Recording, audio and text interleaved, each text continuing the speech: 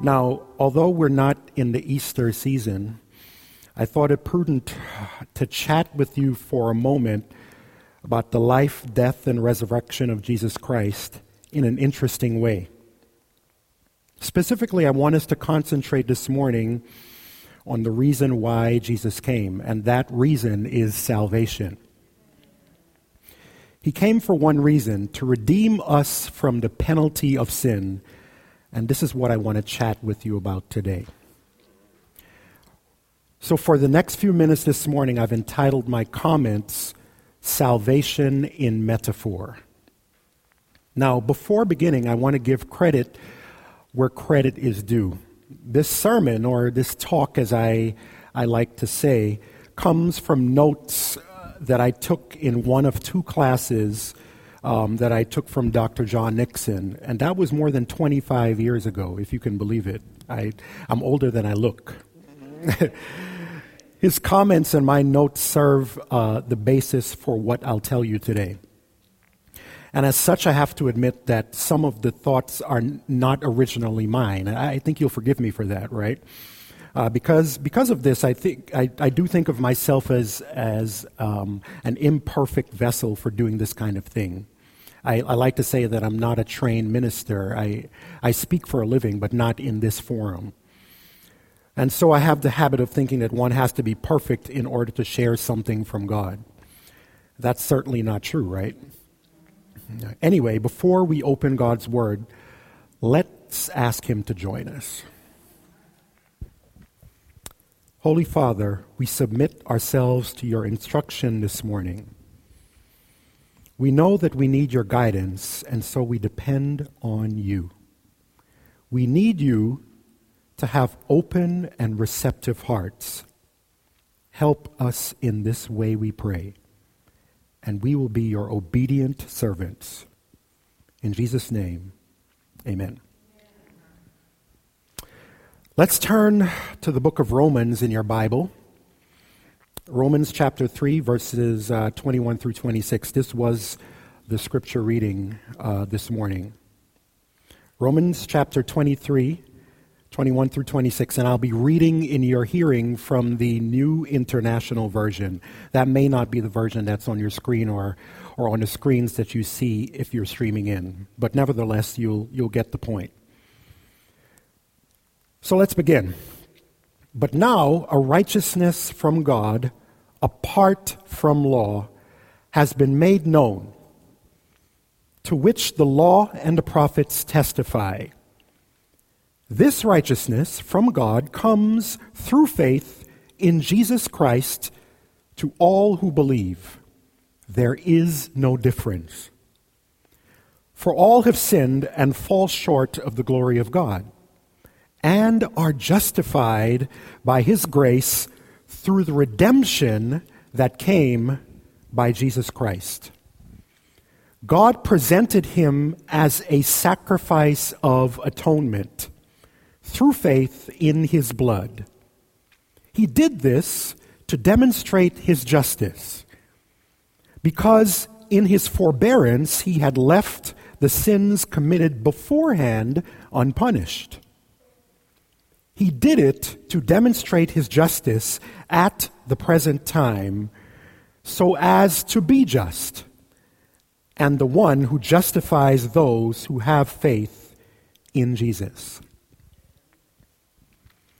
This is a beautifully crafted passage, a passage that theologians call a high point in Paul's thoughts concerning the nature of salvation.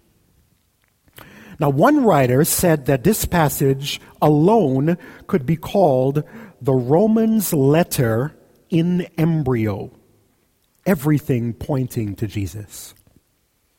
Christ is the righteousness from God for all who put their faith in Him. No true believer is excluded, no matter what. But as we look more closely at Paul's words here in Romans 3, I would like us to analyze them using an unorthodox method.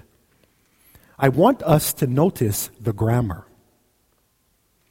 In particular, I want you to notice a grammatical error that occurs in this passage, though this error is not a mistake. Paul does this on purpose. You see, Paul knows that there is no way to fully describe with mere words the glory of the provision that God has made through his Son for all believers. Paul is a human being, you see, and so are we. So simple words cannot fully describe this complex idea. Therefore, Paul deliberates using an ungrammatical form. He mixes his metaphors. Now, let me review quickly for those of us who, like me, are not English experts. A metaphor is a means in grammar of comparing two unrelated ideas. A big difference between a metaphor on the one hand and a simile on the other is that a metaphor does not use the word like while a simile does. You remember that from English class, right? For example, William Shakespeare said, "All the world's a stage." A mixed metaphor, therefore, is a means in grammar of comparing two unrelated metaphors. For example, if someone wanted you to get a clue, they could say, "Wake up and smell the coffee," or they could say, "Read the writing on the wall." But if someone wanted you to get a clue, and they said, "Wake up and smell the coffee on the wall," you would be very confused, wouldn't you?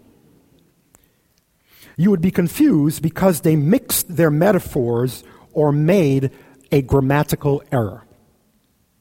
So once more, Paul knows that mere words cannot skillfully convey the glory of the provision that God has made through his Son for all believers.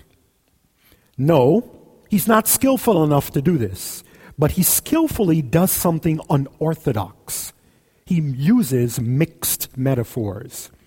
And that's what makes this passage so beautiful and memorable, especially for our thoughts today. In the few words of this very well-known passage, Paul uses three symbols from three different arenas of life to talk about the very same thing, the wonder and the glory of salvation and of Jesus. One symbol from the courtroom, one symbol from the slave block, and one symbol from the sanctuary. The courtroom, the slave block, and the sanctuary. Let me begin with the courtroom metaphor. This metaphor comes from the world of jurisprudence. Notice again verses 23 and 24. It says, "All have sinned and fall short of the glory of God and are justified."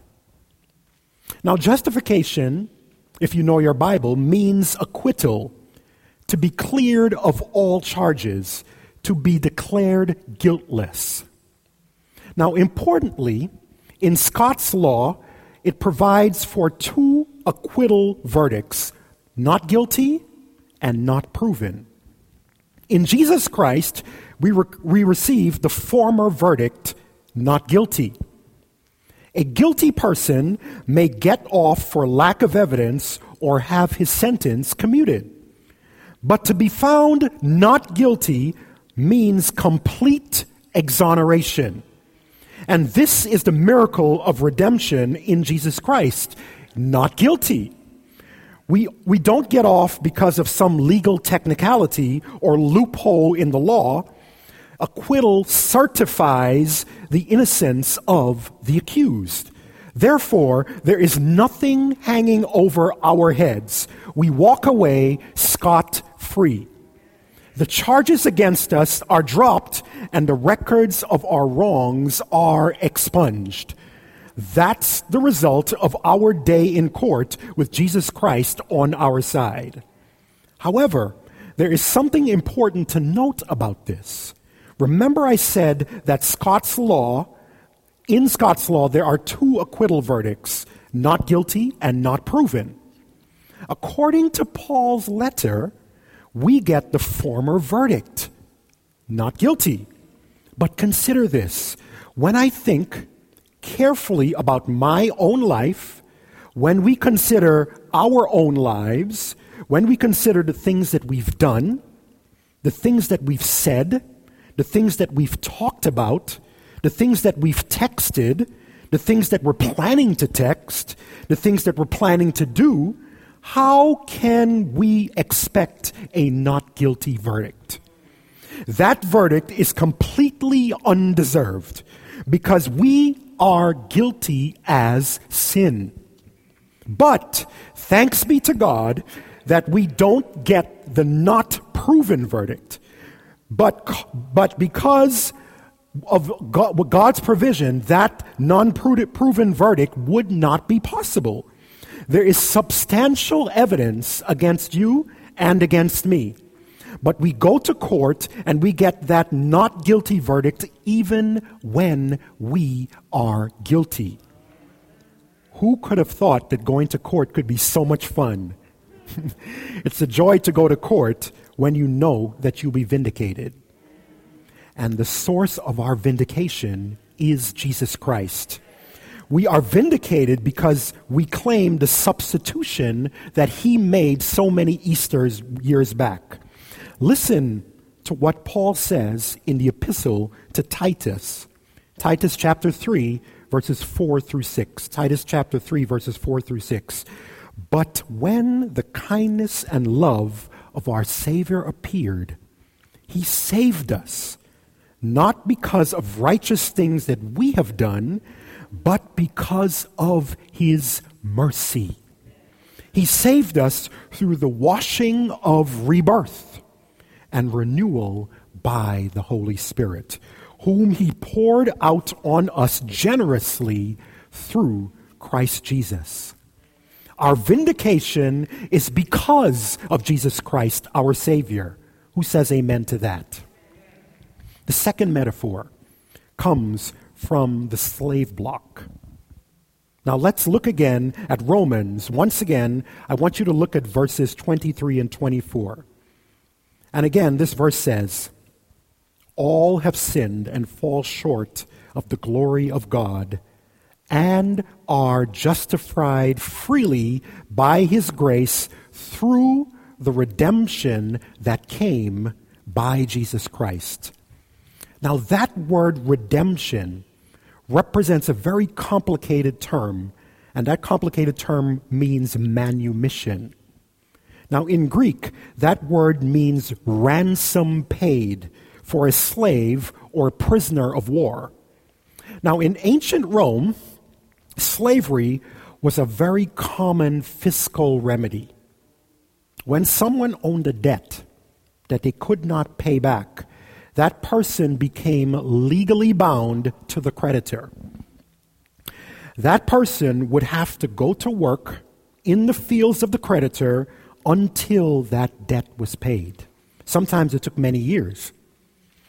Now, if that system were in operation today, you and I would be chained to the desk of Visa or MasterCard, working our fingers to the bone.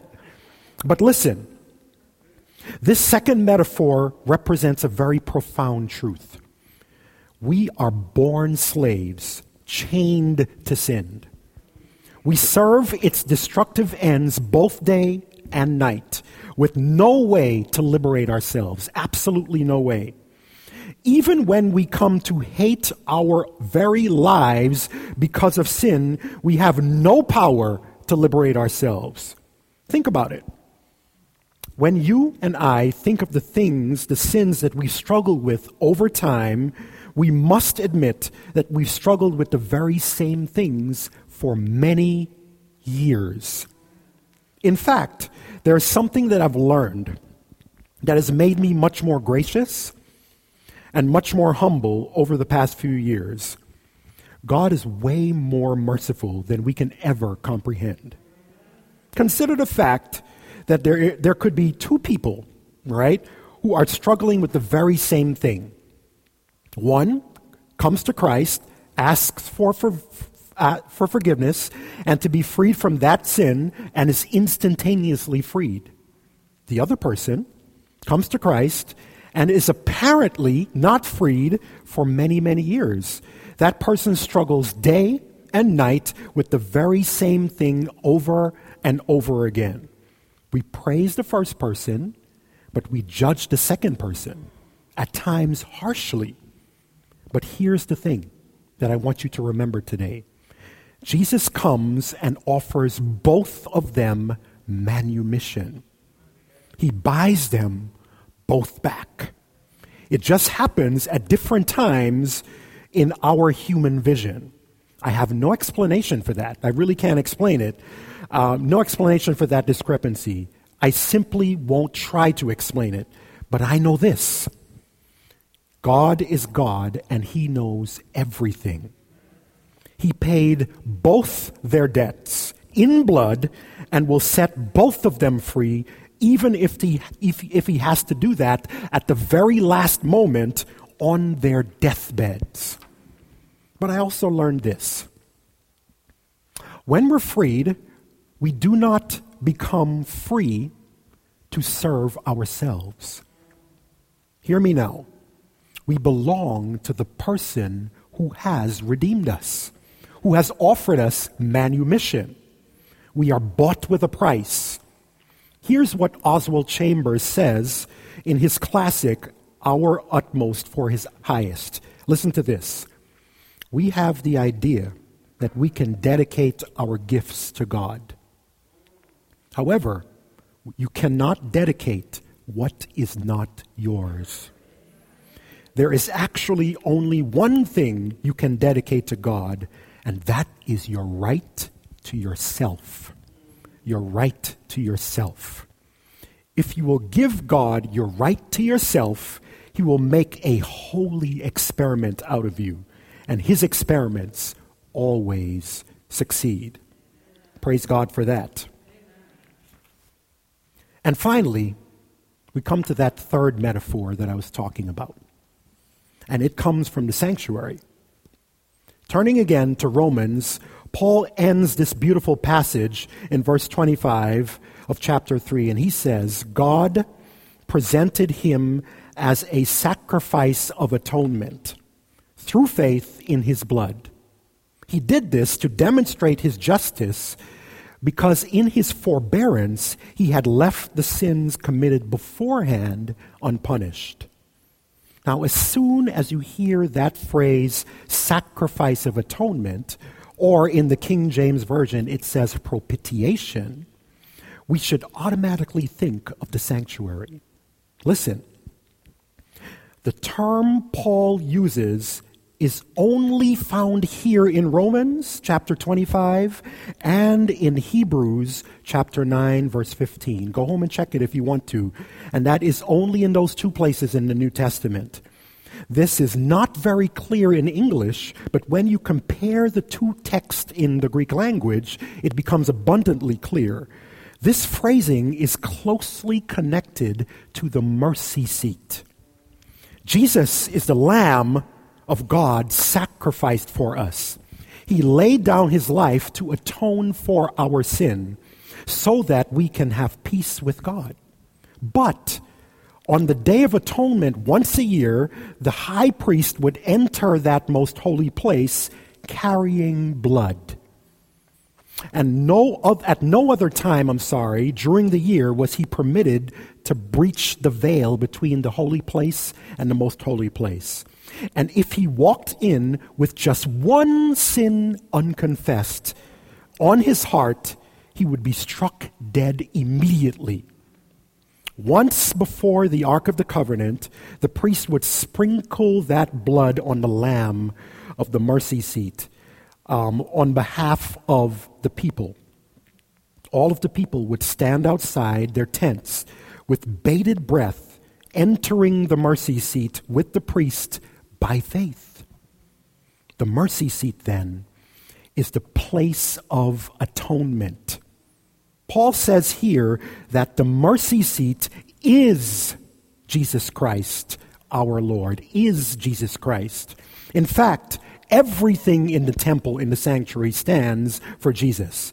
Jesus is the Lamb whose blood is sprinkled for us.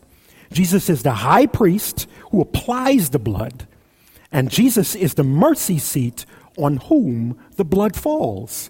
The place where divine wrath turns into divine grace. Everything depends on Jesus and Jesus alone. God does everything for us. Glory to his matchless name. The one who gave his life for the world, the one who gave his life for you. Jesus Christ, the Son of God, is our salvation in metaphor and in actuality. And there's one last thing. There is one single word that ties all these three metaphors together. Did you catch it? That word is blood. That is a word that I hate. I hate thinking about it. I hate looking at it. And if you know me very well, I hate giving it even worse. But Jesus' blood is critical for understanding justification, redemption, and atonement. Absolutely critical. Because attaining all of these things cost Jesus his blood. And without that sacrifice, there can be no justification, no redemption, and no atonement. And all that Jesus requires of us is to accept by faith that sacrifice, that blood. I'm done. I'm closing now. And the musicians can come and play if that's your custom here. Some years back, I spoke to a congregation in Massachusetts about the Holy Spirit. And in that message, I said that the Holy Spirit needs to be effective in our lives, or efficacious. It needs to spur us to Jesus over and over again. The Holy Spirit is bound up in everything I've said this morning for the past 20 minutes. You see, without the Holy Spirit's efficacious presence in our lives, we would not even have the power to accept the blood that I was talking about. It would be impossible. Moreover, we would not even have the desire to recommit our lives to Jesus, even after sinning without the Holy Spirit. And there's one more important thing that I want you to know about. The Holy Spirit allows us to daily see Jesus, the standard we know we will fail to reach if we examine ourselves at the end of each day. You know, there's an old priest who knew well the power of the Holy Spirit and how it could make him much more humble. That priest's name was St. Patrick. And he penned some very beautiful words that he would recite to himself at the start of every day. These words, if you want to look them up, come from a longer work called the Lorica, St. Patrick's breastplate. And it was written in AD 377, just about 300 years after Christ died. This old priest said that these words made him much more humble because he knew he could never live up to what they were saying. And he knew that all he could do was make a reasonable attempt with the power of the Holy Spirit. Listen to what he says. Christ with me. Christ before me. Christ behind me. Christ in me. Christ beneath me. Christ above me. Christ to my left and Christ to my right. Christ when I lie down and Christ when I arise. Christ in the heart of everyone who thinks of me. Christ in the mouth of everyone who speaks of me. Christ in the eye of everyone who sees me. and Christ in the ear of everyone who hears me. And then he ends this work by saying, I arise today through a mighty strength, the invocation of the Trinity, through belief in the threeness, through confession of the oneness of the Creator of creation. That's why we're here. That's why we worship. Everything depends on Jesus and our faith in him. Who believes the word? Let's pray. Father, thank you so much for the gift of the Holy Spirit and the gift of salvation and redemption. Our prayer is simply this: come, Holy Spirit, and have your way in our lives. Have your way in our families. Take the throne of our hearts without a rival, without a peer, and help us to work out our own individual salvation. We give you full control of our lives. Thank you for accepting us, and give us the daily strength to accept you. Seal our decisions in eternity and help us to walk with you as long as we have breath. And now, may the very God of peace sanctify you through and through. And I pray, God, that your whole spirit, soul, and body be preserved blameless unto the coming of our Lord Jesus Christ. He which testifieth these things saith, surely I come quickly. Even so, come, Lord Jesus. And we all say together, amen and amen. God bless you.